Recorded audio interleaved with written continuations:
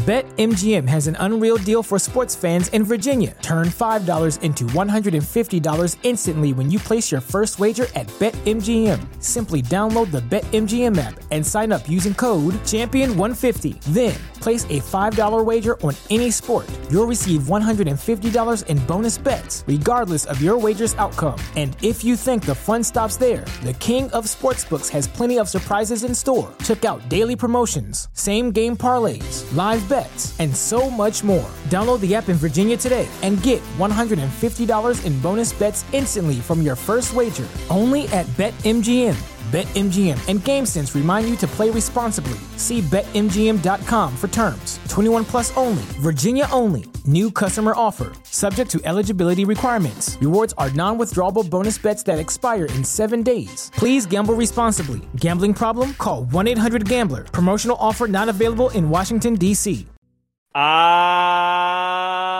Yes, ladies and gentlemen, it's Monday, and that means it's time for the Wrestling Inc. WWE Raw Monday Night After Show, and if we got a show for you, the Judgment Day is in disarray. Imperium's going after the tag team titles, and we even got the tease of the greatest star in professional wrestling history coming back next week. But before we get into all of that, let me introduce to you the folks chatting today. Well, I'm Jack Farmer, but joining us, as always, Justin LeBar, and joining us for the first time in a while, NYC Demon Diva Issa. We'll start with you. How are you doing today? I'm here for LeBar. I just want to make that clear. That's rude. How are you doing? I'm here for me as well. I'm doing all right. Well, if you're here in the chat, I hope some of you are here for your pal Jack Farmer, or at least to hear about the show anyways. We got a really good one for you today, and I want to say to everyone who is in the chat, thanks for being here. Make sure to hit the like, comment, share, subscribe, copy the link, throw it into Twitter or Instagram or wherever you share it, and share it with all your friends. Tell them to come join. Should be a fun show. Let's start with a little bit of news, everybody. According to a report from the New York Post, the WWE's company is their exclusive negotiating window with its current partners, Fox and Comcast, has expired, allowing WWE representatives to open up talks with other media companies who might be interested regarding new homes for Raw, SmackDown, and NXT.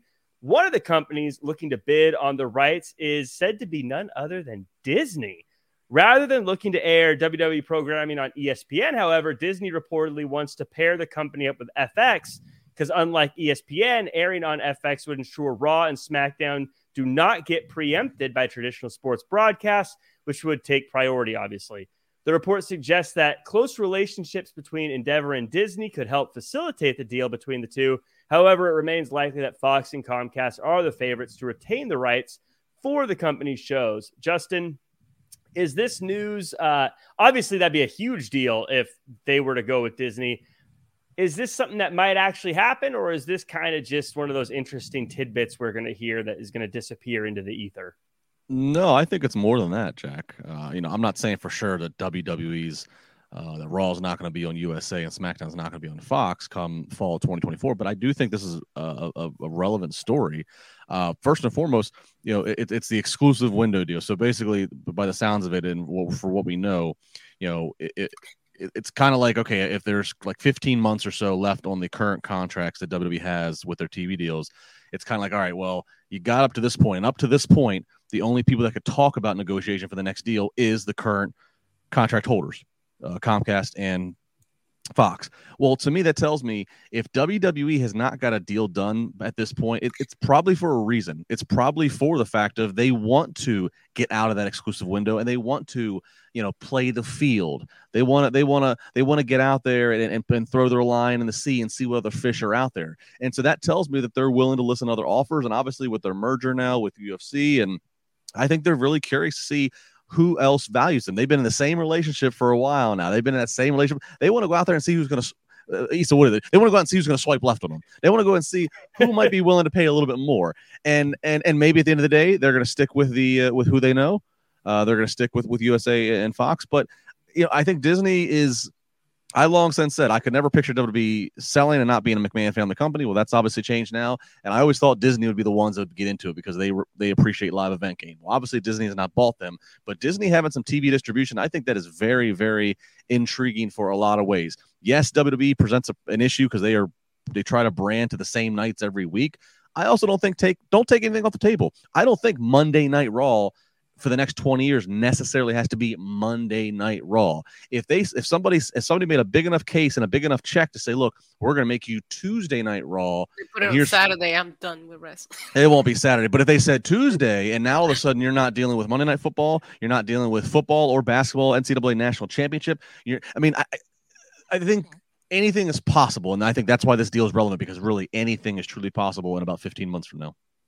Yeah, Issa, I think that if they stick with their current partners here, it is what it is. No news. We're moving on. But if they were to move to Disney, I feel like there's a lot of interesting stuff there. Everything that Justin just said, but also I think about Disney Plus and I think about streaming. And this would be a very easy way into that streaming world if they were to do that down the road. I mean, obviously in the immediate future, DFX, but I don't think it'd be that long before we start just seeing Raw going up on Disney Plus or something like that, if this were to happen. I mean, yeah, Disney Plus, God, they need it. Disney Plus doesn't have the greatest track record right now. I think it's exciting times. I think anybody will be silly to not want to say they want to be associated with the word with Disney. I mean, it comes with the territory. Everybody wants to be a part of it, and I think it's exciting, but I think this is just rumors as of right now. I mean, I think they will be entertained, but I'm not saying that Comcast and Fox are just gonna let it go that easily. Like Lavar said, there's established relationships here. What's gonna come with the divorce? What are the paperwork? What's the settlement? Is it worth leaving, or are you gonna stay? I don't know. There's a little bit of curiosity as far as how much would they change it. I remember when SmackDown went to Fox, it felt like such a huge deal. And I can see it if they go something associated with Disney, feeling like even a bigger deal in all the marketing that it will get. Like, it's exciting. Regardless, it feels like we're in a time where wrestling it's kind of like taking off again. It's a movement, and it's just fun to see everything going on and all these big companies trying to go after it. If they go to Disney, I want a theme park, WWE inspired, and I want them to go on to Disney Boardwalk, and I want a physical Hall of Fame museum, an attraction that's there year-round for tourists. Man, you've been asking for that since I've known you. Yes. I mean, it's so smart. Yeah, you have? I want to work there. I'll be an usher. It's so smart. It's so smart. Could you imagine, though, if they had the people dressing up like the people, like they dress up like the Disney princesses and stuff? You have to have someone wearing a big fake muscle suit to dress up as one of the wrestlers. Wow, Gonzalez. You wouldn't even need to do that. Most of the talents based in Florida, you literally schedule them on the off days when they're not on TV, where it's an attraction. We're like, hey, Rhea Ripley's here. You can come get a meet. The same way you'd go get a meet and greet with Belle from Beauty and the Beast, you could have a meet and greet with Rhea Ripley, and there's some big revenue opportunities on doing that kind of stuff. Could you imagine Belle and Rhea Ripley standing next to each other at Disney? That would be a fantastic... Yes, actually book it. That would be a fantastic image. Talk about the ends of the spectrum for my love for women. There we go. Princess Belle and Rhea Ripley. But I love the point you made at the very beginning. Just the last thing here, Justin, is it's so business negotiation one-on-one. There's a reason why teams don't like their athletes to go to test free agency, because the price goes way up. And I think that even if the idea is that WWE is going to stay where they're at, I think look, Disney, the belle of the ball, the one that everyone wants to be with right now, is offering to pay us this much money. Yep. That's going to drive the price up. It's just a smart move all around. Absolutely. Totally agree. Yeah. So we got a bunch of chat already going on in here, and it's got a lot of friendly faces as well. Thanks to everyone who's joining us. Dylan, we got Sev, Jeff Lopez, Lego Brick Collector, Stephen Camp, Alvin Everett, Doc P, Killer a Demon 669, Tuck Graph. What would Drinker do? I haven't seen you in the chat before. Thanks for coming by. What would Drinker do? Baby Ice and Zook Enigma stalking you with the dog emoji every time. Peter P. A lot of folks in there. Thanks for joining us. Make sure to hit the like, comment, share, subscribe. Huffman Elite Training, see you there as well as Sherrod Jones, Ricky Zaldivar. Even though Ricky said you weren't here for me a second ago, I'll still shout you out. Thanks for joining us again. Like, comment, share, subscribe. And if you're listening to this later or watching it later, leave us a comment and let us know what you thought of the show or anything throughout. Always good to see what everyone says. let's get into this one. This was very much an episode where things were just intertangled throughout the show. So going to be tough for me to get it all worked out. But we're going to start with Rhea Ripley, and she's the new Women's World Champion. Dom comes out to try to celebrate when Cody butts in and says, if he can't have a match with Brock, why not Dom? They dodge the question until Miz tries to sneak up on Cody. Cody catches it, but Dom gets his sucker punch in before Rhea accepts the challenge for Dom. Before we get into all the stuff with Cody and Dom and everything else, I want to touch on the Rhea Ripley stuff. Issa, right off the bat, I want to say that I love that this new title matches the naming conventions and the visual style of the men's championship. And I think this is a great direction they're going just with the presentation of the championship. Yes, it's a beautiful belt. I actually really liked it.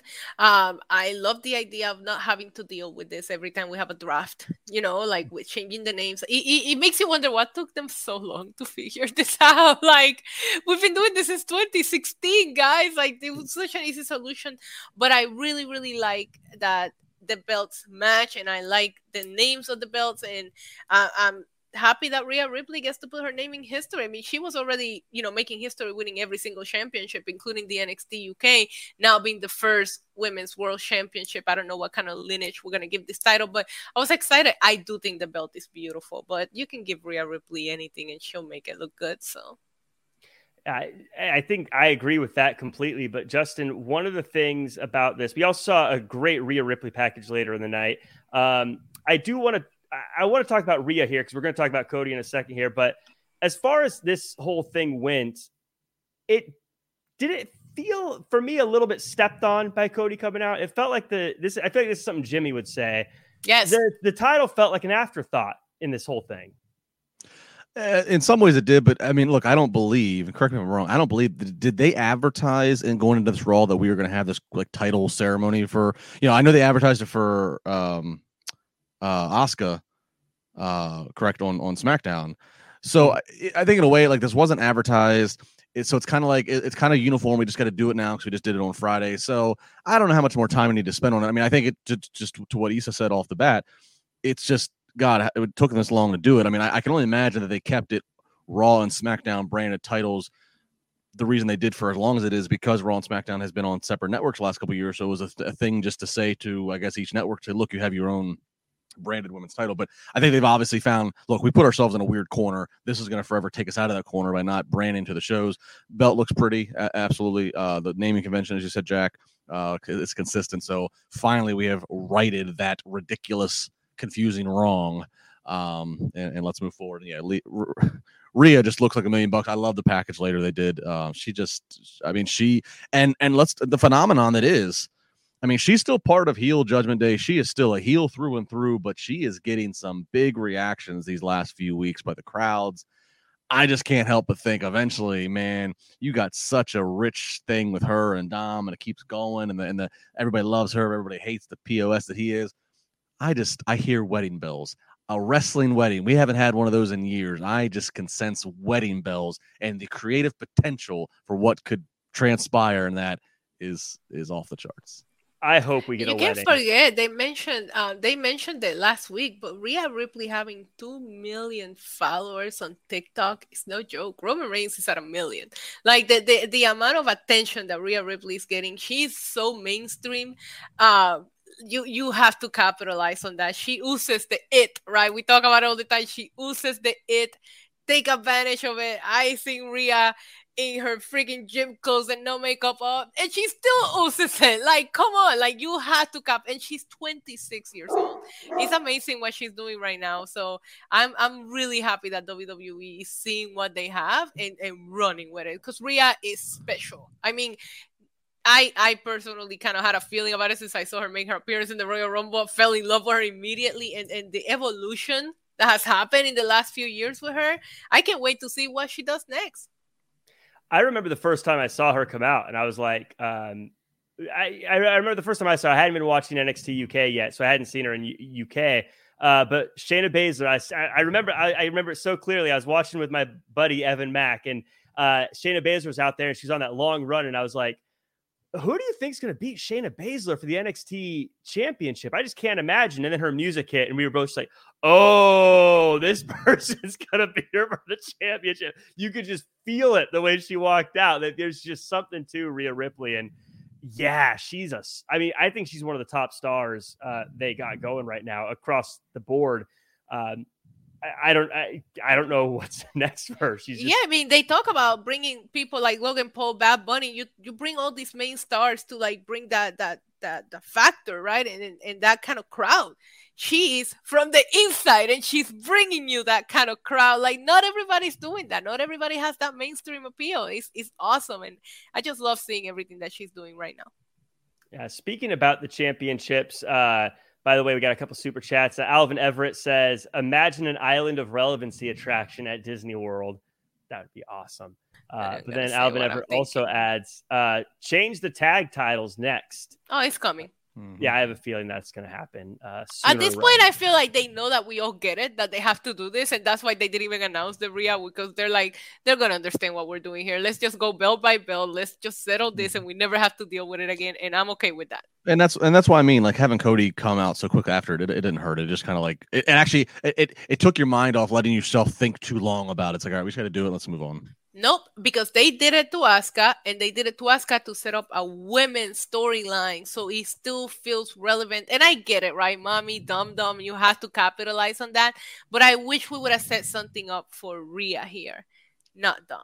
That's all. Yeah, and that was what I was going to say. And it sounds like we're on different wavelengths here, but I think I'm with Justin. Justin, I want you to elaborate. Well, I thought it wasn't very cool for Cody to butt in, and I don't know, maybe it was the way it was set up, but it was like, hey, Rhea, this is your moment. Let's celebrate for you. And he comes out and he's like, let me show you a package of this interview I did last week. It was like, it's a transition. I don't know. It's a I prefer that than I don't know. I'm all about pace. I love things, being in an intersection, crossing paths. It wasn't like, to what Issa said, we all kind of know that at this point they just need to do this. They're trying to correct themselves. So it's like, we don't need to spend a whole lot of time. It's not like Rhea just won this title yesterday. She's been the champion. I mean, like, it's fine. Like, let's just give her the new shiny title. Tell everybody what the new naming is. Let's make sure that there's the black and white cheer boo of her and Dom, and then let's get Cody out there. And then Cody obviously transitions into it with Dom for Money in the Bank. So I don't know. I think it all worked to me. I think the pacing was good. It didn't sit and drag too long. We got a lot accomplished in a very short time, which was good. Issa, how do you feel about Dom versus Cody at Money in the Bank? You here for it? You love it? What are your thoughts on these two? We haven't had a chance to chat. I haven't chatted with you about these two before. I love me some Dominic Mysterio. One of my favorite things ever since they did that video package of him when he first showed up with the teardrop right after prison. I had a feeling, and I'm loving everything about it. Cody's just a stage 5 clinger with this Brock Lesnar stuff, and he is. And the whole thing is like, I can't sit here and get behind him when he's coming out and saying that Brock is scared of him. Like, oh, Brock doesn't have the... Shut up. Nobody in the world will believe that Brock is scared of anybody. Like, find a different approach to this, because it doesn't matter what you say. We don't believe it. Like, say you need some revenge. Say you need to prove something. Go back to finishing your story. You ran out of ink. I don't know, but saying that Brock Lesnar is scared of you is the dumbest... Sorry. It's the dumbest thing. I can't buy it. So... I mean, yeah, I get it. We're going in a different direction. I am here for Dominic and the cheap shots on Cody. I've been a fan of that. Rhea accepting the challenge. We'll see where this goes. I'm just very, very happy for Judgment Day here. Going into Money in the Bank, except for Rhea, we just talked about that. They're all going to be featured in an important match. You have Finn against Seth. You have Damian Priest in Money in the Bank. You have Dominic Mysterio against Cody Rhodes. Like Judgment Day is really establishing themselves as a very powerful faction in WWE right now. Issa. Rule number 76, no excuses, play like a champion. That's what Cody Rhodes is out there doing. I love when you know my references. That's what Cody's out there doing, is he's playing like a champion. And that's why you need to follow me at Just LeVar on Twitter. I tweeted last week, I could see Dom versus Cody at Money in the Bank, and that crowd in London's going to have such a ride, cheering, doing the Cody entrance, and then booing Dom, and then what if Brock Lesnar pops up? And it results in Dom getting a victory in the record books over Cody Rhodes. And that, of course, then leads us into the rubber match between Cody and Brock at SummerSlam. I love all of this. I'm here for it. I think this is great for all parties involved. It's great for Cody and it's great for Dom. I'm here for it too. I don't need 20 minutes of Cody Rhodes telling us that Brock is afraid of him every week. Lock it up. It is. You look it up. Lock it up. You look it up. It is funny, the calling him scared. It is kind of something you do when you're like in middle school to your friend that you want to do something stupid. Like, are you scared? Are you scared? You must be scared. You're like, okay.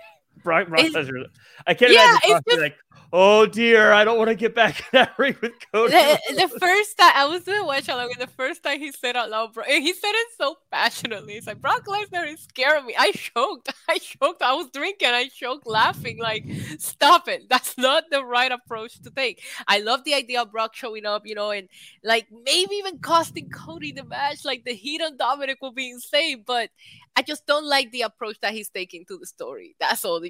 Nobody believes him, man. Their matches deliver though, so I let it slide. Yeah. So actually, when Brock beat him, that was the best one. We got a Cody Rhodes versus The Miz match for no reason whatsoever.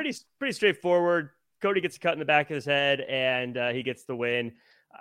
Any takeaways from this other than just Cody keeps on rolling, Justin?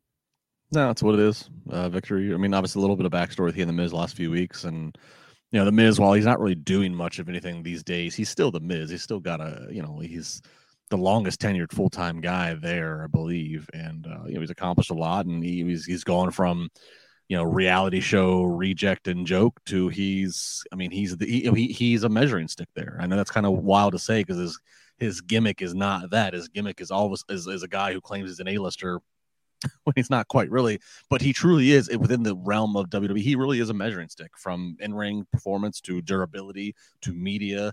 And so I think those fans, I think fans, whether they can say what I just said or whether they don't use the terms that we use and they don't watch as deep as we watch and they just kind of watch it for more face value. I think subconsciously, if we were to therapeutically guru with them, they would realize, oh yeah, I do actually give The Miz credibility. He has been around forever. He has been in big matches. So I think whether consciously or subconsciously, everybody knows The Miz is The Miz. And so it's a good win for Cody to have as he's, continuing to try to finish his story. We got Alvin Everett with a cry for ex-con Dom should go #free Tony D.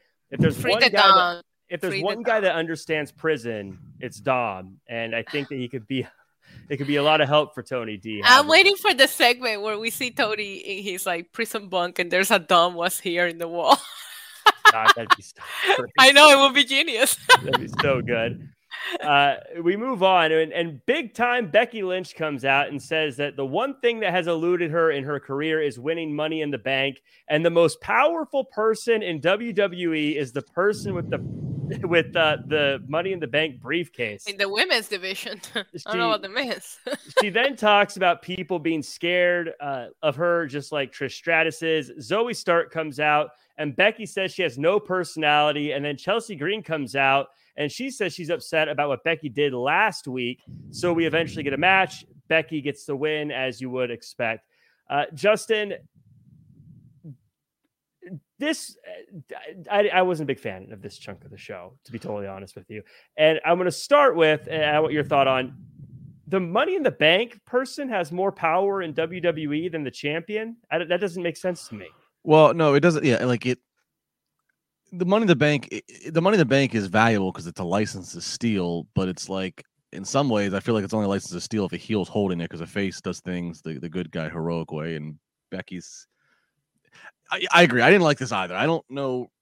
I like the fact that Becky's coming out there. I like the fact that she's going back to kind of the man that I think got over in terms of the wardrobe and the look and the feel. She's not walking around dressing like she's going to the Met Gala. She's not dressing like Lady Gaga where this interpretation of a wardrobe. So like I like the appearance and the general feel as she's coming to the ring. But yeah, what she said tonight, and then Zoe out there, and the transition in the match with Chelsea, none of it really vibed. It's kind of like Becky still is one of the biggest deals in the women's division. I mean, Rhea's the number one woman in WWE. Becky's there behind her 2 or 3. But it's kind of like, oh, I the only thing she hasn't done is win Money in the Bank. Well, why do you need to win Money in the Money in the Bank is for those, again, who need to like pick their opportunistic spot. You should want to be champion. It didn't make sense. It felt like we need to get Becky out here, but what we're going to have her say, we're not really sure. This is what we came up with, and it doesn't really make sense. Yeah, I mean, the logic of the Money in the Bank is to become the champion. So, like, why they already, if the champion already has what you want, they can't have less power than you. That doesn't make any sense. Issa, the setup to this, I'd love your thoughts on that. And also, I felt like Zoe got a little buried here. I mean, she came out, got told she had no personality, and then the other people with personality just brushed right by her. It was like, go have a seat while we deal with this. I'm a big Zoe fan, so I was a little bummed out by this. But what about you? It was tough to watch, and we start with Becky. The promo felt convoluted because she was trying to include so many storylines in one promo. Like, are you here to win Money in the Bank? Are you here to talk about Trish? Like, what are we doing? Because you're trying to like accomplish everything in one promo, so it didn't come off clean. And you're trying to talk about Chelsea. There was too many things, and you don't know what her direction is right now. After you get done watching that, you're like, okay, so what? And then you had Zoe had a tough to watch segment for me today. Like, I just didn't think it. I don't know, something was off with this segment with her. I did laugh at the end of the match when she was on top of the ladder, because it brought me memories of the greatest segment in history when all the men were on top of the ladder. But I just didn't like it. I haven't been very fun, and I know I don't get to talk Raw with you guys. I haven't been very fun on the Trish and Becky story. And going into Money in the Bank just feels so in between stories that need to finish that it just confuses. We just talked about it with Cody. Now we're doing that with Trish and Becky. Well, we're going to pause this for a second so she can try to go for the briefcase, you know? So it's just very confusing, but I hope that we can see, we will see Zoe recover. I'm a big fan of hers, but this not the best. And, I don't know if maybe not having Trish out there, I don't know what it was, but something was lacking from her promo tonight. Kier Kemp says it eluded her because she was always the champ. Actually, Charlotte, I think, has been cashed in a lot more. Yeah, Charlotte's always the champ. I mean, Becky's been the champ quite a bit too, but I was a big fan, Justin, of Chelsea Green. I think that every time she's on, I feel like she earns more time on TV, in my opinion. And she's able to do it without getting wins all the time. I always say, if you're getting wins all the time, it's one thing, but when you're losing all the time and you're making me want to see you on TV more, that is a special talent.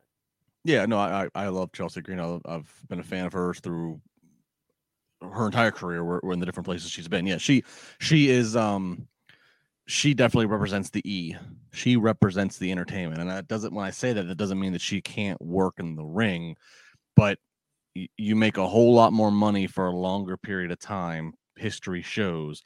If you can hold up more of the E side of things, and that's the number one, you don't have to go and you don't have to do 20-minute banger matches every week in order to show your relevance and worth to the roster and the company. And I think as time goes on, as you said, she's going to keep earning herself a few more seconds, a few more minutes each week, and that will prove to be that she can do, this gimmick plus however it evolves. She won't be a Karen forever. It'll evolve to different iterations, and I agree. I think she's the bright spot in kind of all this jumbled mess that we kind of talk about here tonight. Just seeing her out there, and as good old JR would say, she maximizes her minutes. Yep. Issa, any thoughts on Chelsea Green and Sonya Deville and their pairing here? Yeah, I'm just like really, really enjoying what Chelsea Green is doing right now. I'm a fan of it. I mean, I know a lot of people are not like feeling the gimmick. I think she's doing great, and every week I actually look forward to it. So good stuff. Yep. And Tornado Anthony Y, by the way, in the chat saying, hello, back in my room from the show. That crowd was loud and wild. The Rollins music went on and on. Yes, let me know who got the biggest reaction. Any kind of thoughts from there? That was the only reaction. Tornado. By the way, now that I was at Double or Nothing and everyone said it was quiet, even though I was there and it was loud, I don't blame crowds anymore. It might be the mic. I don't know what's going on sometimes, but Judgment Day, they were in a lot of stuff, but we're going to talk about this little couple bits here. They're backstage and there's smoke everywhere and there's fire in Flynn's heart. We'll find out more about that later, but Damian wants to go qualify for Money in the Bank. on his own, and he goes out there and has a match with Matt Riddle, and they just beat the crap out of each other, and we get a really cool finish. Damian Priest gets the, as I like to say, clean as a whistle win, and he secures a spot in the men's Money in the Bank. Post-match, Imperium walks out, and I thought we were going to get a showdown between Judgment Day and Imperium, but he says, pick the bones, and they go beat up Riddle. Issa, I know you are a Damian Priest guy, so feel free to gush. Puppy in the Bank. That's what needs to happen. I'm so happy that Priest is finally getting his spot. You know, I know that he was in a losing effort last week on the main event of Raw, but I thought that match slapped. So what he did with Bad Bunny here in Puerto Rico slapped, and I love seeing him move on and qualify. Like I said a little bit ago, it's good to see Judgment Day all being featured in a very important match going into Money in the Bank, because I do feel like, and I know they're starting to tease a little bit of tension, but I do feel like they are a team, right? And you love seeing them each, you know, be doing their own thing in separate storylines, but still kind of sticking together. I don't know for how much longer. This match was a banger, but I don't know if you guys remember, we did get a qualifying match between Riddle and Priest. I believe it was last year, and this one was a lot more hard hitting, but I figured they were gonna just put on a treat. I'm super happy that they put it in the middle of the show and not in the main event, because the main event probably got very hurt by the NBA finals being, you know, the last few minutes of the game. So I was very happy that I was able to enjoy this match, because I thought it was the best thing on TV. And Poppy in the Bank, and I want that briefcase. I want a custom with the Puerto Rican flag when it happens. Tornado Anthony Y says, Dom got very loud boos and the sing-along felt like it went forever. Justin, I know we're all Damian Priest fans. Like, I think we're all pretty big on Damian Priest here on this show. So I'm also going to let you gush. No, I'm a huge fan of the guy. I've said it for him. The guy's got size, passes the airport test. He's a hard worker. He's paid his dues. He's bilingual. I mean, there's a lot of things that just, he checks boxes of why you'd want to. He's reliable. He's not a troublemaker. He's not a guy that has a lot of bad habits. I mean, he just, yeah. And then all that as a fan. And then, the moment I got chokeslammed by him one night, I was like, this is my guy. I love this dude. Look, I was looking forward to this match. This is the same. When you see Sami Zayn versus Kevin Owens, when you see Sheamus versus Drew McIntyre, it's when you know for a fact two guys who are actually very good friends in real life, there is a familiarity and trust there that we're going to go out. I'm going to hit you a little harder than I might hit somebody else, and you're going to hit me a little bit harder, because we're going to steal the show. And damn it, they did that. They went out there, they did it. Obviously, it was a match that had meaning, as a qualifying match that you watch us. Again, if you're a casual fan watching, and you're like, this is a qualifying match to get into this Money in the Bank, then it elevates the Money in the Bank concept, and everything, did that. And Priest is in it. And look, when you look at the field, I know we're not making Money in the Bank predictions right now, but when you look at the field, I mean, I think there's two you look at in the match, and it's Damian Priest or LA Knight, and you can make an argument of which way to go. Obviously, Priest, I think, to the audience, again, especially if you want to go to a more casual audience, Priest makes more sense. He's been in high profile stuff with Bad Bunny recently. He was in a title match against Seth Rollins for Seth's first defense. So, LA Knight would be a little more out of nowhere. He's been kind of, but the more hardcore fan really wants to see it. So I think there's a lot of argument to be made of which way do they go, especially then if you had the Money in the Bank briefcase. When is that briefcase being cashed in, and where? LA Knight's on SmackDown, Priest is on Raw. I don't think anybody's touching Roman anytime soon. I don't think. So that makes you wonder, does that make having Priest with the briefcase on Raw a more attractive creative opportunity? There was also something that I wanted to add. Sorry, but there was a little bit of I liked the drama when they kind of pushed their stories over on social media, and I thought it was funny that you saw a little back and forth between Riddle and Priest, and knowing the close friendship that they had on TV in the past. But I get it. There's so many storylines right now that maybe we don't have time to also put that there, but I just thought it was fun. But at the end, when Priest goes and says, "Hey, go pick up the bones," I actually found that a little out of character from Gunther. And like Jack said, he thought you were gonna get a face-off with the Judgment Day. I just don't see Gunther being the guy that says, "Yeah, I'm gonna go do that." And follow directions. I would expect him to try to go after Priest and then go after Riddle. That's the character, the Gunther that I've been presented. So I don't know if I was very intrigued or I was a little yeah, that doesn't match what Gunther gives us from him just following orders from Damian Priest. I mean, I liked it, but it was just very out of character from Gunther to see that. I thought he would go after both of them because that's the Gunther that we've been shown. I like that you said that because I kind of thought that too. I was going to let it slide because I thought it was cool in the end, but I feel like it's a little nitpicky, but I do think it would have been better if Priest said nothing and maybe they did the stare down and then Priest just got out of the way and let them walk by. But when he said pick the bones, it did sort of make it look like Gunther works for Damian Priest. And he's like, clean up after me. Right. Well, and I didn't like it. In addition to everything you guys just said, I also didn't like it because, we don't know necessarily where we're going with Priest. And I know Jack will get to it more. We're kind of teasing there's problems with Finn and Priest. And look, Rhea's getting cheers. Priest could very easily transition into a face if they wanted him to. So it's like, I could see a point of like leaving tension there between Priest and Gunther that, Gunther and Riddle presumably are probably going to work together for an IC title match here soon. If Riddle doesn't come up with it there, Priest makes himself, if he's not carrying around the briefcase, Priest interjects himself in the IC title picture. And so like, yeah, it did kind of feel like a weird choice to have that.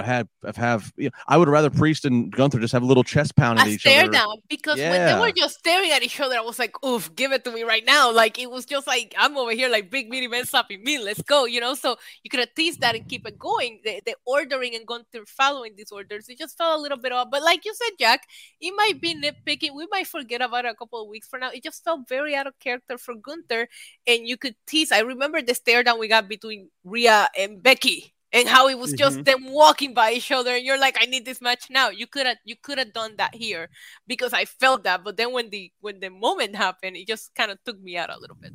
Yeah. BetMGM has an unreal deal for sports fans in Virginia. Turn $5 into $150 instantly when you place your first wager at BetMGM. Simply download the BetMGM app and sign up using code Champion150. Then, place a $5 wager on any sport. You'll receive $150 in bonus bets, regardless of your wager's outcome. And if you think the fun stops there, the king of sportsbooks has plenty of surprises in store. Check out daily promotions, same-game parlays, live bets, and so much more. Download the app in Virginia today and get $150 in bonus bets instantly from your first wager. Only at BetMGM.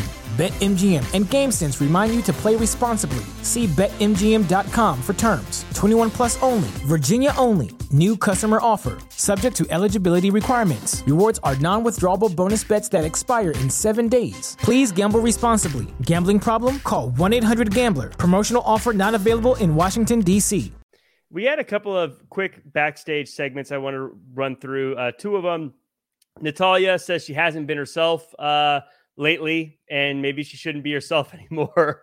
And Indus Sher saying that the Cedric and Shelton are still standing. So do you want to have another match? Isa, I'm going to ask you because you're laughing right now. You can't laugh that hard to be muted. Unmute yourself. Because Natalya is like, I don't even know how to be me anymore. And then she just walks away. And Byron Saxton, sorry, maybe I'm nitpicking as an interviewer, he just turns around and go, okay, Kevin Owens and Sami Zayn. Like, he was just like, okay, anyways, Kevin Owens and Sami Zayn, what's up? And I was like, this woman is having a personality, like an identity issue. And you're like, okay, let's move on to the next interview.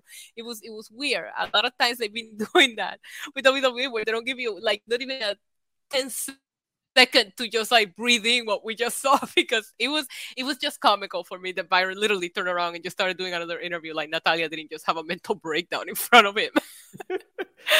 Byron Saxton, he smiles, but he's cold-hearted. He's like, hey, I got to get the story. I got to get the next person. Byron's like, I don't got time to deal with your stuff. I got to go get the next story. Get out of here. Just go figure out who you are. Funny. I don't know how to be me anymore. All right, well, Kevin Owens and Sami Zayn. Like, bro, what? When you put it that way, it is. Yeah. If you DVR'd it, just literally go back and watch just the 3-second transition, and you're like, yo, no heart for Natalya. Like, Natalya's like, I don't even know who I am anymore. And Byron's like, well, good luck with that, and pushes her out of the screen. Sorry, that's how it came off. It was so funny because this, like, it just made what Natalya said, like, it kind of like meant nothing. It is so. Whatever, lady. You can't unsee it now. You can't unsee it now when you know it. Whatever. She's like, I still have more time. I wasn't finished. Like, whatever. I'm going to talk to somebody else.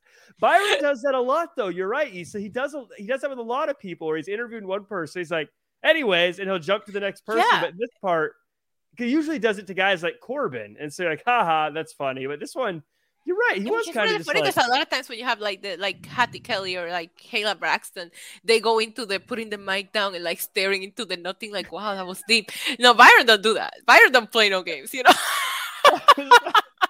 He's an investigative journalist who has no time to waste. Definitely not an empath at all.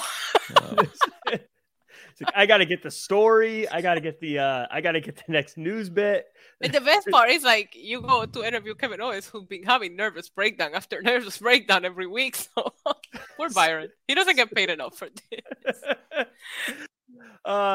Justin, anything you want to add to this these couple segments into Sheer or Natalia? No, I mean, not because I ruined it for you guys. No, I mean, it's what's been said has been said. We get to a story that has really kind of made me like I've gotten really into, and I think they've done a pretty cool job with, is Bronson Reed versus Ricochet. Reed's dominant until Shinsuke comes out. Shinsuke hits Reed and causes a DQ. Ricochet is upset about it, but they work together to take out Reed. But there's still tension between them. And later on, Ricochet says, hey, Adam Pearce, I want a rematch. And he's like, tough luck. Nakamura's got it next week. And Pretty Ricky, not happy about it. Justin, this is, I think, just perfect. 3 guys who are in Money in the Bank, and they need to have some rivalry between them. Let's just keep things interesting.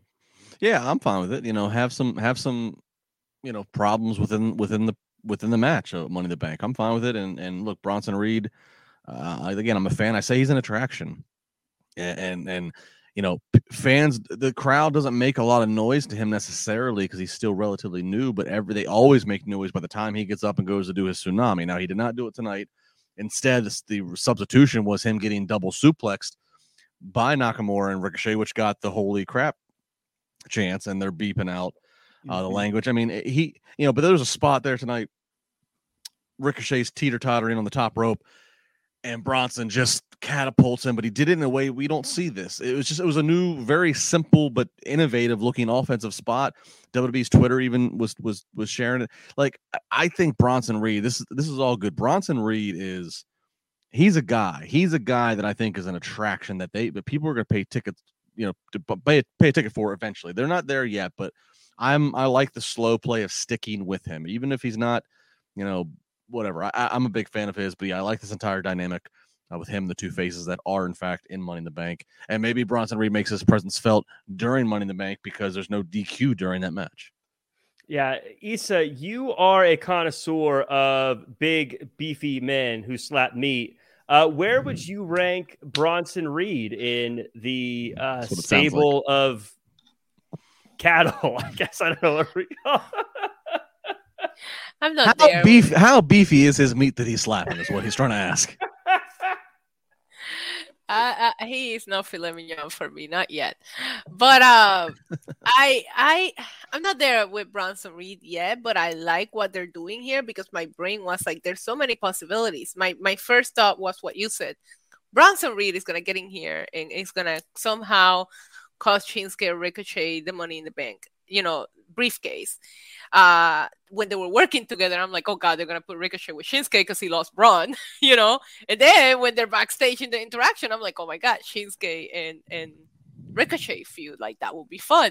So I feel like there's so many things, that we could do with this story that I'm here for it. Lego just brought it up. I turned around with Bronson Reed in Puerto Rico. I just want to see more of him.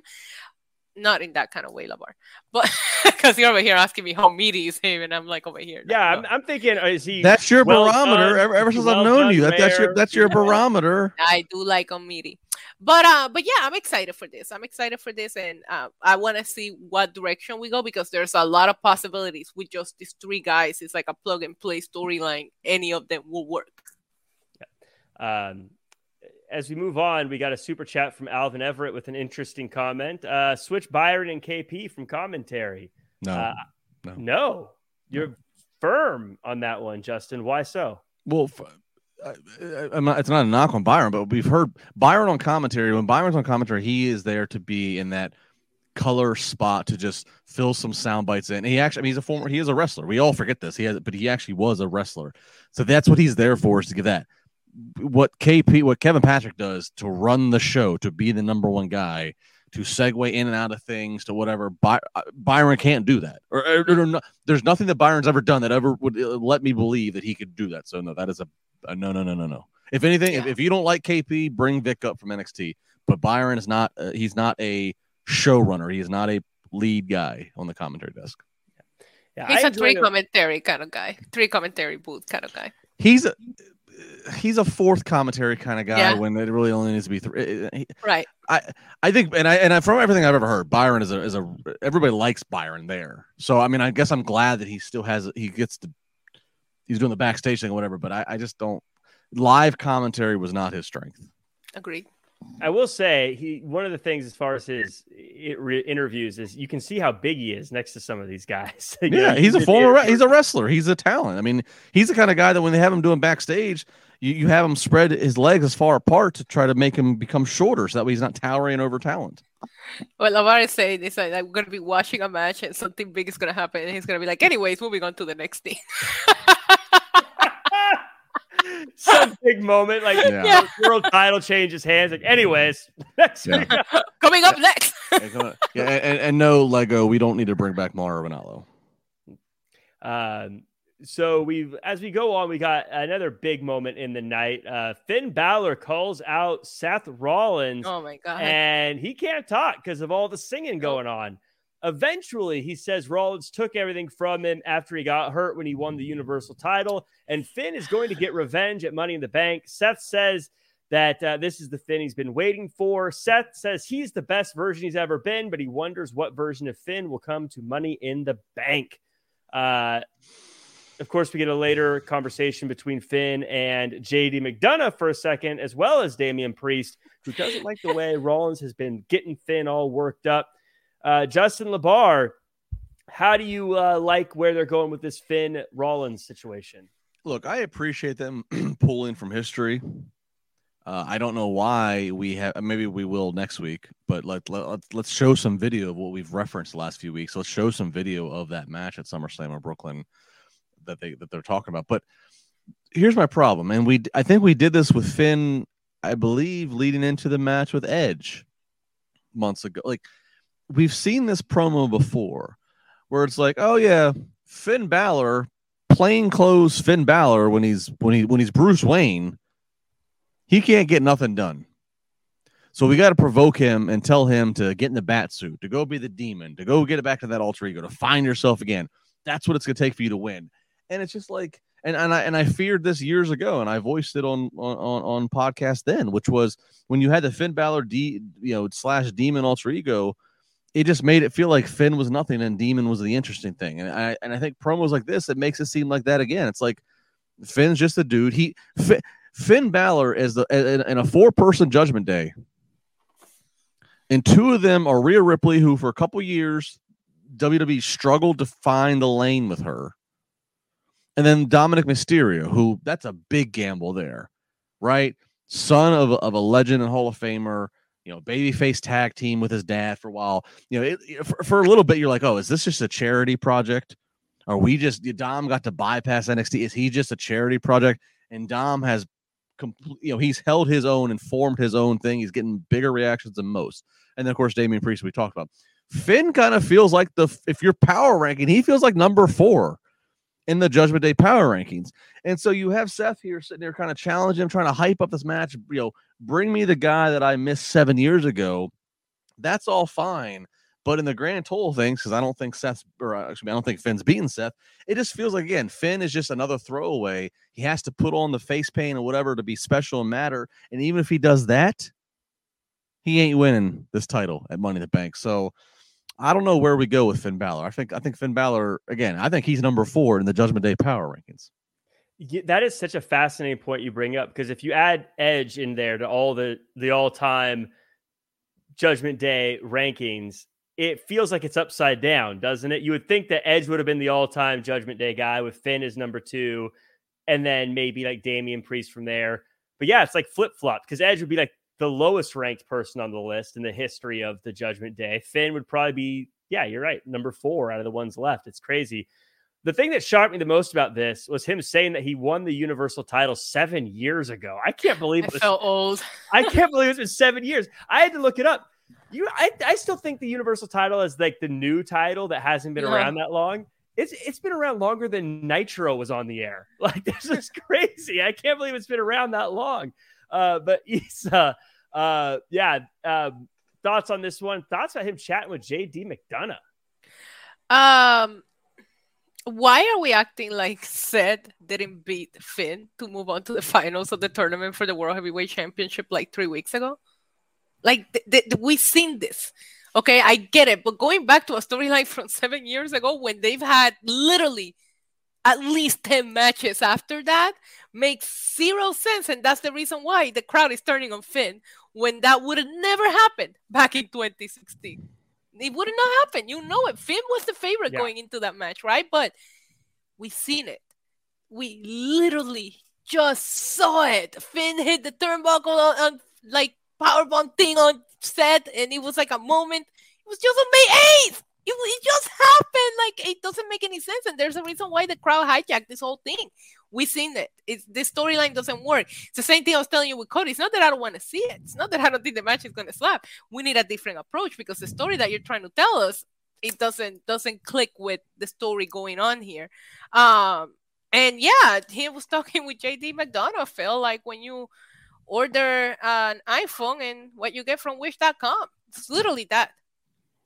Wow, JD's Wish.com. Well, I'll say this. Looks-wise, JD can put on some bangers, but I'm just saying, the comparisons have been there since day one, and you know it. I'll say this. JD was trained by Finn, and if we are signaling into Finn being broken off from Judgment Day, then maybe they're planting a seed there. But yeah, but they haven't told us that. Yeah. Well, largely I agree with Issa, though. It's redundant. It's... Sir, I mean, I don't know. God, you mentioned earlier, Jack, you got Jinder trouting around Indus Sheer. Like, let one of the Indus Sheer guys challenge. I don't know, like Seth versus Finn. Finn's not winning. Nobody believes he's winning. At what cost is it going to happen? It's just, it's 7 years ago. I know I was drunk in Brooklyn that night after it happened. I can't believe it was 7 years ago. That's crazy. You were. It makes me feel so old. But I have Justin, speaking of people challenging Seth Rollins, let me know if this is me nitpicking or if I'm reading too far into it or if I just need to let this go. You've got all these people who fought for a chance to be in Money in the Bank, for a chance to have an opportunity at the world title. Finn Balor is basically saying this is a 7-year journey. I want to get a shot at the world title. But Seth Rollins just says, next week, whoever wants it, come get it. Well, and undermines it. And I tweeted that exact thing. It drives me nuts. I hate that you do open challenges for a title when it's already being advertised a couple weeks later for a premium live event. It's a complete, like, there's no believability that it's going to change hands. And here's the thing. If you'd be better off advertising next week in Cleveland. Seth Rollins is defending his title against blah. Give me a really cool name and blah. And at least, well, I'm going to say blah is probably not winning it, but at least if I have to look forward to maybe the first time interaction and match, that's something. They're not even doing that. You're telling me to tune in next week for the surprise of who's going to challenge him. And it's like, I know whoever challenged him is not beating him. So it's an empty segment. But you don't even tune in next week because remember 2 weeks ago he did that where he issued the open challenge and then it was answered the next day on social media by Priest. So they didn't even save it, which is okay. Sells you tickets or whatever, right? But if you really think about it, he did the exact same thing and then the next day we had the answer on social media. So to Issa, to that point, right now everybody's watching us live. It's 12:06, technically Tuesday morning. If you're on demand, you catch up here. So right now, as best we know, we don't know who it is. They're in Cleveland. Right. They're in Cleveland next week. Maybe Johnny Gargano answers it because Mhm. Johnny's from Cleveland. And so Johnny answered it, and it's a feel-good face versus face. Well, Johnny's not winning it. Right. Love Johnny, he's my guy, but Johnny ain't winning the world title right now. So, it's like maybe that's what they do tomorrow on digital, on social to help let Johnny sell some Cleveland tickets. But it's like, we don't need to do that. It's just a waste of the title. You know who could be there that could win it? Logan Paul. Logan Paul. I thought we were going to see him in the. I thought we were going to see him in the Money in the Bank match. Wrestler of all time, Logan Paul. He's so excited. I am. I actually thought we were going to see him in the Money in the Bank ladder match. I thought him and Ricochet were going to pull off something crazy. Maybe I got spoiled after what they did at the Royal Rumble, but I really thought that Logan was going to be part of the. And maybe he is. You never know, right? They done. I mean, remember when Brock won it and he wasn't in the match, or Austin Theory, or I could go on all night. I wanted to go back real quick to the Finn Balor thing because I was nitpicking like you, Jack, when it came to like, maybe we're doing this. I said, maybe we're doing this to set up the breakup, right? Maybe they're doing this, but couldn't you do it without him needing that match because of the opportunities that Priest is getting? And you could have planted the seed in that kind of way. He got a world title shot. Now he qualified for Money in the Bank. I feel like maybe, I don't know. Maybe it's a good match on paper for the UK crowd of Money in the Bank, but it's just, I don't feel the excitement going into it. By the way, you said Brock, and earlier we were talking about Bronson. Eventually, I could see a Bronson Reed versus Brock Lesnar match. I think that would be interesting. Me too. As I'm watching Bronson Reed, I've seen all these different like dream matches. I want to see him versus Gunther. I want to see him versus Priest. I want to see him versus all the big fellas and just. I think that would be such a. That would be so. I actually can't picture the match, and that intrigues me, Lamar, because I do love me some Brock against like the smaller opponents, and like seeing that, it's just like oof. Because I like I can beef and broccoli with Brock and. Well, like Brock, look, Brock has had some great matches against guys that are smaller than him, but I love the way that he is sold for something. Like, when Keith Lee came out in the Rumble and he sold just by mouthing this guy, and now Keith Lee looks like Father Time has beat him in AEW. But like I take other guys, I'm like, all right, let Brock Father Time, everybody. You let Brock go face to face with a Bronson Reed. Like I feel like Brock would say, okay, let me try to make this guy. Let's try to work. Yeah, no. I would like to see it. I think that'd be. I see a lot of good things for. Who I'd like to see just randomly against Bronson Reed is a plucky Johnny Gargano underdog kind of matchup. I think that'd be a good one too. Didn't we see that in NXT? Probably for a North American champion. I might be wrong here. I don't know. No, that was during kind of a weird. That was like during pandemic time, which is a weird blur for me, so it's hard for me to remember what happened to it. Man, Jack, you can't tell me that. Like, wrestling was the only thing that went on for us during 2020. I know, that's why it just. I mean, there were zombie matches. There was like all sorts of the greatest wrestling match of all time occurred. I don't know. There's a lot of stuff happened. That was a weird. He caught on fire. Randy killed a guy. The Thunderdome. Randy killed a guy. You should probably lay low for a while. Man, we're just quoting so many movies today. Really fast. Yeah. We also all watch the same freaking movies. Yeah. So Raquel Rodriguez and Shayna Baszler had a match. This one ended with an assist from Ronda Rousey to help Shayna get the win. Justin, you're shaking your head. My only question here is Raquel Rodriguez ? Well, no, I love Raquel. I mean, she obviously, that's the risk of being in a tag team when your career is tethered to somebody else. It really is. So, I mean, she's kind of dealing with whatever she got to deal with to be a single star now. I'm actually a big fan of Raquel. I could gush over Raquel for a long time here. But moving on. No, if I would have told you 5 years ago that WWE is going to have Ronda frickin' Rousey, the box office draw that she was like the female Mike Tyson of this generation, that they were going to have Ronda Rousey, and that in 2023, June of 2023, she was going to be reduced to the fact that the crowd makes no noise when her music hits. When Joan Jett's music hits, They make no react. They put her in a very disguised, insignificant time slot, which is the segment she was in the third hour, which is traditionally one of the. It's like a throwaway segment in terms of the nobody cares. It's just nobody cares. Nobody cares. And I can't believe that the investment of Ronda Rousey with WWE, who had some great Mania moments, who had some great introduction, Ronda Rousey is just another person who's there. Yeah, I agree. I want to tell me I'm wrong. I mean that's Issa, yeah, that's why my point here was what's going on with Raquel. I think it's kind of telling that Ronda Rousey was in a segment, and my question is, what's going on with Raquel Rodriguez? Where Ronda gets compared to like a female Brock for the women's division, but you would never say that if Brock was in a segment. You know what I mean? Right.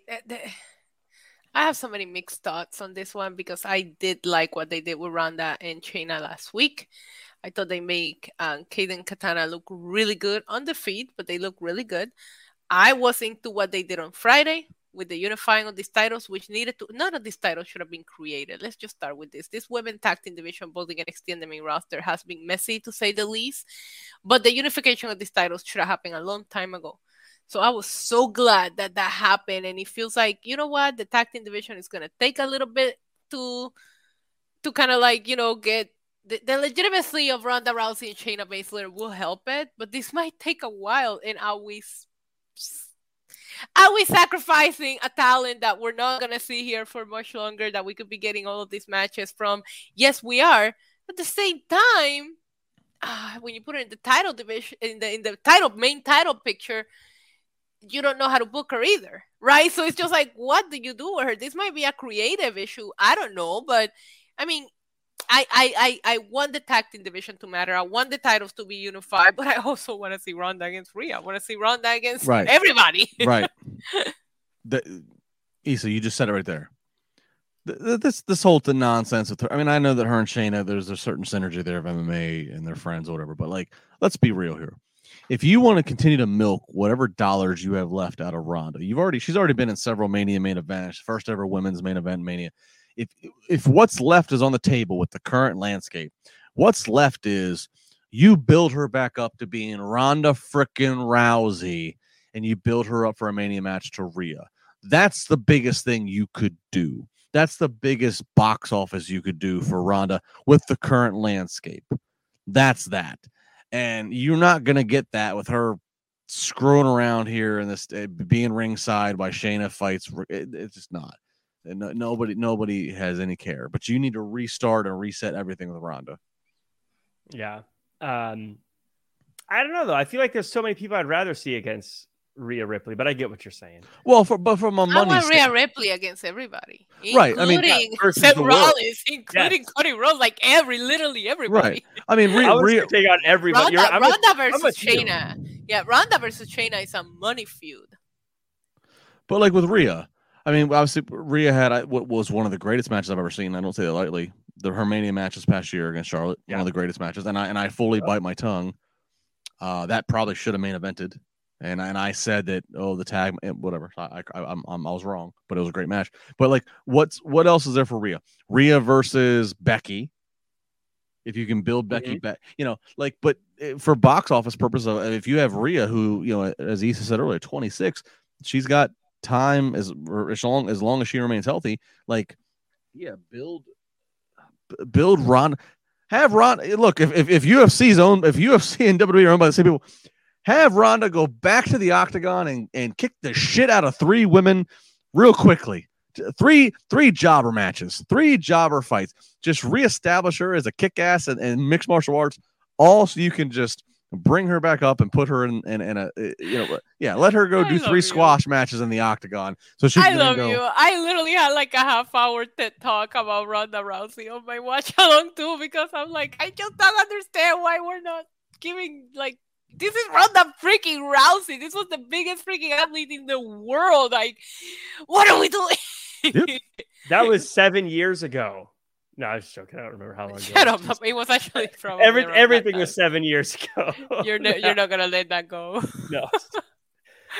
Wait, May Botox appointment? No. We have a matchup here. It's Chad versus Eric. Valhalla tries to attack Maxine, but she's got an arm drag up her sleeve, and the distraction allows Gable to get the quick win. The first takeaway I had here, Issa, is Maxine looked like she was dressed like an American gladiator. Yeah. I said the same thing. I don't know why everyone else in American Alpha doesn't look that way, but for some reason, Maxine, I was like, that totally looks like she should be shooting some Nerf missile off of a tower at someone trying to take her down, or fighting someone with a giant Q-tip. I saw it as well. Yeah. Jack, by the way, I haven't watched it yet, but apparently, I think it's on ESPN Plus. There's a great, I hear it's great, American Gladiators documentary. I have to watch that. I feel like it's going to make me really sad, though. But yeah, apparently they're all steroided, they're all roided and coked out, but it should be a fun time. I mean, come on, Laser. Did you see that guy? I don't know. Right. I can't remember their names, but I think there was a Laser. Turbo, Laser, Ice. Yes, I'm sure there was an Ice. I know someone was named Ice. But... It's not a real hard grab bag to come up with an American Gladiator name. No, it's not. It's like a one-syllable word. Yeah. Yeah, this was fun. Continuing sort of a filler section. I don't know if you guys have any takeaways from this one. It was there. Yeah, it was there. It was there. So one of the big stories throughout the night that wasn't Judgment Day involved, obviously, was Sammy and KO, and they run into Imperium in the back, and they trade some insults before saying, "Let's put the titles on the line." Then Sammy says, "Hey, Kevin Owens, cool it a little bit. Why don't you?" We eventually get the match, and it was a slapper of a match with some great near falls. Ends when Riddle sticks his nose in Imperium business, and the distraction allows Sammy to get the pin and retain. Issa, what's with... I mean, I know what's up with it, but I'm setting this up. What's with Riddle putting his nose in Imperium's business here? You notice that his gear tonight looked like a Funyuns bag?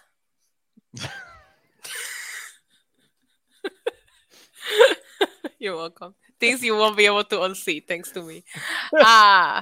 I don't know. Yeah. I just don't understand. I said it last week as I'm watching the show, and Kevin Owens just volunteers to fight Gunther. I'm like, I don't understand why anybody will voluntarily try to mess with Gunther. Like, it makes zero sense. It's almost like Cody saying that Brock is scared of him. None of these actions that these men are doing make any sense whatsoever. Would you mess with Gunther voluntarily? No. Thank you. I think even the match was very good, though. There was one spot, though. Sorry, but there was one spot in which Kaiser landed on his head. It was scary. Hey. Yeah.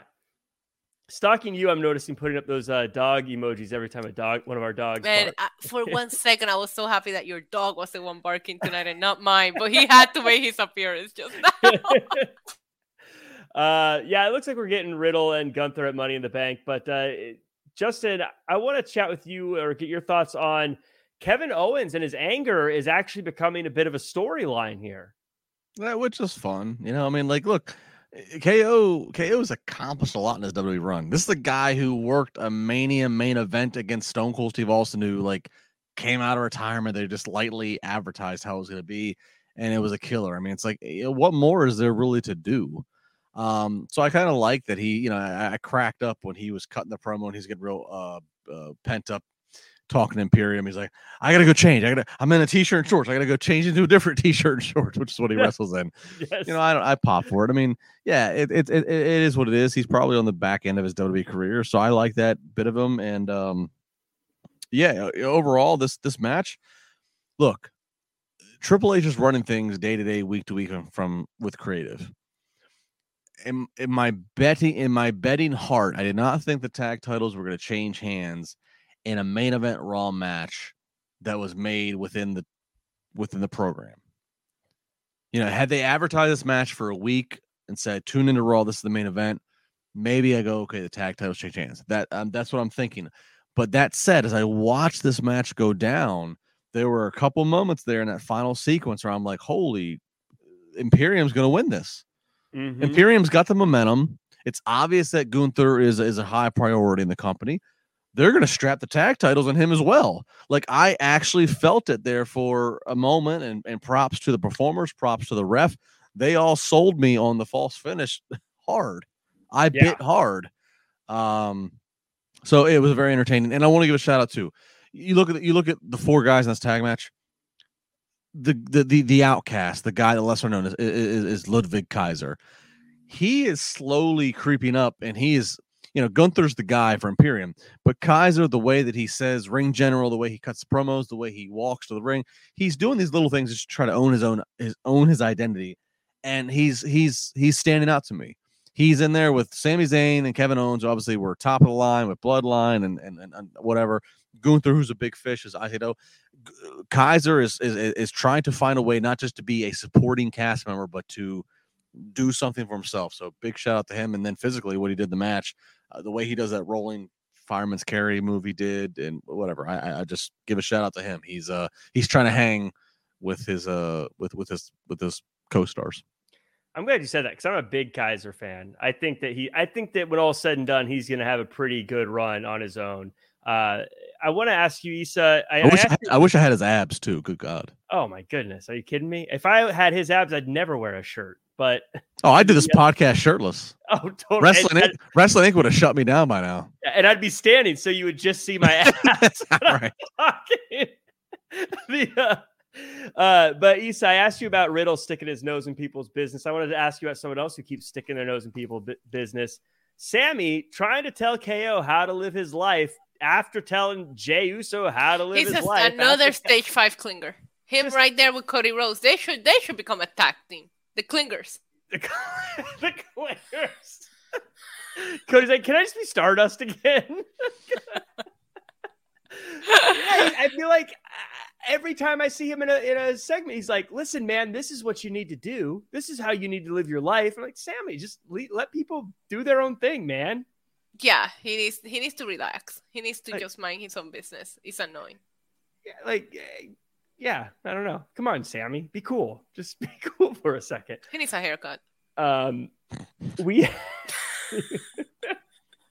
is getting pretty long. So that say things, okay, Lamar. So that does it for our show. I think we'll end on that. Before we go, though, Justin, any final thoughts on this week's episode, and where can the world find you online? I got so many things I want to say, but let's just end it. At Justin LeBar on the socials. Here Monday, here Wednesday, Friday morning, Sirius XM Radio with Dave LaGreca, Thunder Rosa. Join me for the ride for this week and part of next week, and then after that, I'm going to take a few weeks off and go on a little vacay. So, follow me on the socials at Justin LeBar. And Issa, where can the world follow you? And any final thoughts on the episode? I thought this was, I don't know, I thought last week's episode was more fun. I really, really loved Priest and Riddle and the main event. Look, I'm so excited for Money in the Bank. It's one of my favorites. You guys can find me here on Tuesday, Wednesdays, and Fridays. Also, Lucha Libre Online. You can find me everywhere. Just look up NYC Demon Diva. I'm literally trying to take over the world right now. It's true. And I want to thank everyone who joined us in the chat. Ricky Zaldivar, Baby Ice, Tut Graph, Dream Realm Studios, Bernie DC. Bernie, you showed up late. Where were you? You get a demerit. Alvin Everett, Stephen Camp, and King Kia 864, Lego Brick Collector, Stalking You, Doc P. Yeah, everyone, thank you so much for joining us. Like, comment, share, subscribe. Even if you were in the chat or if you're just lurking, leave a little comment there. It's always fun to see what you thought afterwards. It's not lurking, it's creeping. Creeping. If you're just creeping around, watching quietly, not getting involved, just leave a little comment or hit the like button. My name's Jack Farmer. You can find me at Real Jack Farmer across all social media. I'm going to be joining the commentary team for Prestige Wrestling on Sunday. We got a really great show there. You can check that out online or just see the card on my Twitter account at Real Jack Farm. It should be a fun one. You can check it out on IWTV as it airs. That does it for us. Make sure to follow at Wrestling Inc. Make sure to tune into the NXT After Show tomorrow. And until then, we'll see you guys next time. BetMGM has an unreal deal for sports fans in Virginia. Turn $5 into $150 instantly when you place your first wager at BetMGM. Simply download the BetMGM app and sign up using code Champion150. Then, place a $5 wager on any sport. You'll receive $150 in bonus bets, regardless of your wager's outcome. And if you think the fun stops there, the King of Sportsbooks has plenty of surprises in store. Check out daily promotions, same-game parlays, live bets, and so much more. Download the app in Virginia today and get $150 in bonus bets instantly from your first wager. Only at BetMGM. BetMGM and GameSense remind you to play responsibly. See BetMGM.com for terms. 21 plus only. Virginia only. New customer offer. Subject to eligibility requirements. Rewards are non-withdrawable bonus bets that expire in 7 days. Please gamble responsibly. Gambling problem? Call 1-800-GAMBLER. Promotional offer not available in Washington, D.C.